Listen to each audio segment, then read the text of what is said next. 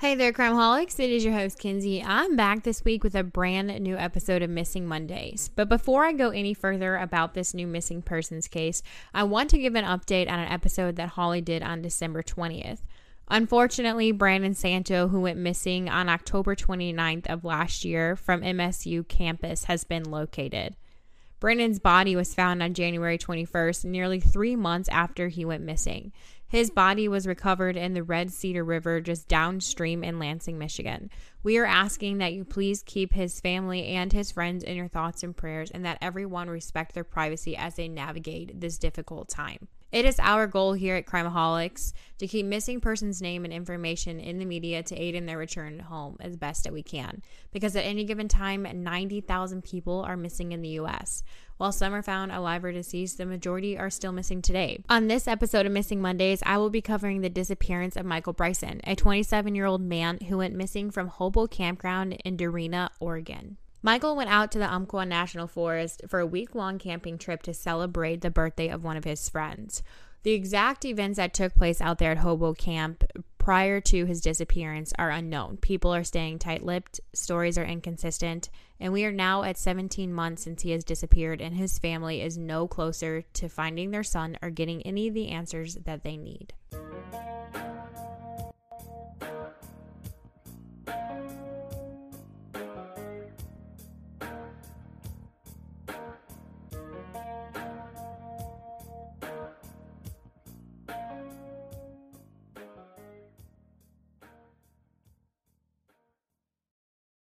He did not know a stranger. That is his dad's favorite way of describing who Michael Bryson is. Parrish Bryson has said in every single news article I have read, every documentary that I have watched, and every podcast about Michael, he says, "My son did not know a stranger." He says his son is friendly, he's outgoing, he always has a smile on his face, and he was always the first one to step up and help everybody. Although Michael was a happy guy who had a lot of friends, Michael also struggled with some demons. His parents, Tina and Parrish, have been very open about Michael's struggle with substance abuse. But as we know here at Crimeholics, even if you struggle with substance abuse, it does not make you matter any less than someone who doesn't. His parents explained to the Nowhere to Be Found podcast that their son struggled with a methamphetamine addiction prior to his disappearance. They said that it got to the point where they had to make a tough love decision and change all the locks on their home and tell him that he was not allowed to come around until he got some help. It got to the point where Michael was really struggling and realized he did indeed need major help. After Michael got the help he needed, he told his parents that he was ready to change his life around and had even considered working as an electrician. And this was all just prior to when COVID-19 hit in early of 2020. On August 3rd, 2020, Michael had went to the home of his parents in Harrisburg, Oregon, to let them know that later that evening, he would be heading out to Hobo Campground for a week-long camping trip to celebrate the birthday of one of his friends. He lets them know on this day, which was a Monday, that later in the week by Thursday, he would be back home because he had another DJ gig at another party that Friday. So to expect him no later than Thursday. While his parents have said that Michael seemed excited and looking forward to this camping trip, it has been found out later on that Michael had actually texted his ex-girlfriend Natalie about this camping trip and tells her that yes, he's looking forward to going, but he is getting a bad vibe about it. He feels that he's worried he's going to run into people that he's not clicking with or people that he's not vibing with, so he's a little nervous for the camping trip. Michael's original plan was to leave earlier on Monday with friends of his who are a set of twins that own a big bus that they were going to use out there at Hobo Campground. But Michael ends up having to decline the offer from them given that he has a doctor's appointment late that Monday evening around 6:30 p.m. for a shoulder injury. So because Michael did not end up riding out there to Hobo Campground with the twins, he ends up riding with a friend, Ben. It was said that once Michael and Ben arrive at the campground, Michael did not set up his tent and all of his camping gear right away. He held off for the time being and ends up sleeping on one of the buses that were there at Hobo Campground for the night. It is said by a camper named Sean that the next day on August 5th, he had seen Michael sitting near a photo booth that they had set up, and he was lounging on a beanbag most of the day. This camping trip was not like just any other camping trip. This camping trip and birthday party was turned into a huge rave, according to his parents. I personally have never attended a rave or any type of party like this, but I have had a lot of friends who have attended events like this, and according to what they have said and what I have gathered, these events typically pertain to a lot of heavy drinking, and typically there's a lot of different drugs involved. Whether Michael was drinking or whether he was participating in drug use at this point is unknown, but his parents have been very honest and said it is likely that their son may have been using different types of drugs. And this is where it gets tricky, because not a lot of people have stepped up to give information about what took place on Tuesday, August 4th, leading up to his disappearance on August 5th at 4:30 in the morning. According to this camper named Sean, he says that he went to bed around 11:30, 12 that evening on August 4th. He says that Michael's friend Ben also did the same thing, but Michael was not ready for bed yet, so he decides to go into one of the buses that was there at the campground to hang out with people in the bus. Again, what took place inside that bus, nobody knows, and people are not stepping forward to say what happened.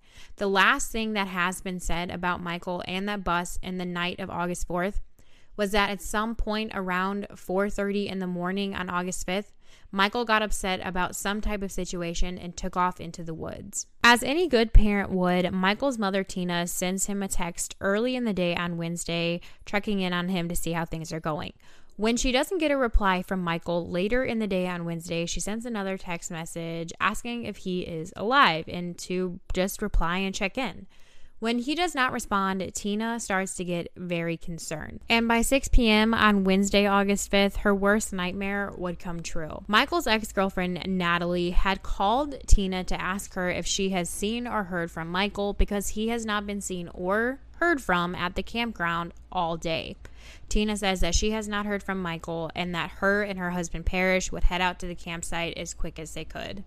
On the drive from Harrisburg to Dorena to Hobo Campground, Tina files a missing persons report for Michael, but obviously she was not out there at the campground at the time of her disappearance, so she does not have access to a lot of information that is needed in order to file the police report. So they tell her, when you get out to the campground, give us a call back so that way we can go ahead and get this filed. They continue the drive out there to Hobo Campground, and what they did not know was that Michael's friend Ben had actually already called the search and rescue team to help look for Michael. So when Tina and Parrish arrive at Hobo Campground, the search and rescue team is already there trying to gather as much information as they can. His father says that the search and rescue team was inside the campground with a circle of people standing around them, and they are asking any questions that they can.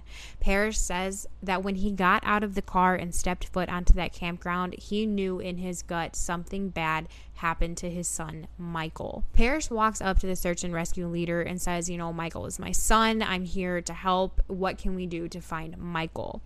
But the first thing that Parrish does, it starts asking people to be real and to give real answers, because he knows what takes place at these kind of events. And so he starts asking, what drugs was Michael using? Was he using Molly? Was he using acid? Was he using ecstasy? We have to know these things in order to be able to locate Michael. But of course, not one person steps up to provide any type of information to his dad. However, that did not stop search and rescue, his parents, or some of his friends from heading out to search for him in the woods. As the search for Michael started, people started to be questioned, and a lot of stories were inconsistent. Some people just said they had no information to give, and some people even started leaving the camping site early, which made his father feel in his gut that something really did happen to his son Michael, and that there was people at this campground who knew exactly what had happened. With the help of search and rescue teams, the Lane County Sheriff's Office, his parents, friends and family, and people from the community, 15 separate searches have been conducted over 2 counties. Paid and volunteer searchers have logged over 700 hours for Michael in this last 17 months, but unfortunately, nothing has turned up. In December of 2020, someone did call in and said that while they were hiking in the woods not far from the Hobo campground, they had found items belonging to Michael, and these items turned out to be the very last clothing items that he was ever seen in alive. The Lane County Sheriff's Office believes that these clothes were planted there by somebody and not left there by Michael, which is why they are not ruling out foul play just yet. Michael's father, Parrish, has followed up on so many different rumors, tips, and leads that he has heard. He has said that there has been many times where he goes out to Hobo campground about 3 to 4 days a week following up on these tips or leads. He says that sometimes somebody will report that they have found bones out in the woods, and Parrish will go out there to check on these bones to see if maybe there's a possibility that they belong to his son. His parents, again, do believe that somebody has done something horrible to their son, and all they are asking for is somebody to step forward and give a little bit of information from what happened that night. There was about 100 people there that night at Hobo campground, and somebody had seen something and somebody knows something. All it takes, as we know, is one person to step up to give that key piece of evidence to help bring Michael home. Michael Bryson went missing on August 5th around 4:30 a.m. from Hobo campground in Dorena, Oregon. Michael is a Caucasian male who stands at 6 feet and weighs approximately 180 pounds. He has brown hair with hazel blue eyes. Again, he was last seen at Hobo campground in Dorena, Oregon. He was wearing black shorts with rainbow Crocs. He has a nose ring, facial hair, and geometric tattoos. He has a heart with hand tattoos on his rib cage, a geometric bear on the back of his arm, a geometric lion on his shin, a geometric elephant on his left shin. If you have any information about the disappearance of Michael Bryson, you are highly encouraged to call either of the following numbers: 541-515-1619 or 360-975-2423. If you haven't already, I highly encourage you to join a Crimeaholics podcast discussion group on Facebook or follow us on Instagram, where I will have pictures of Michael posted. Crimeaholics, as always, be aware and take care.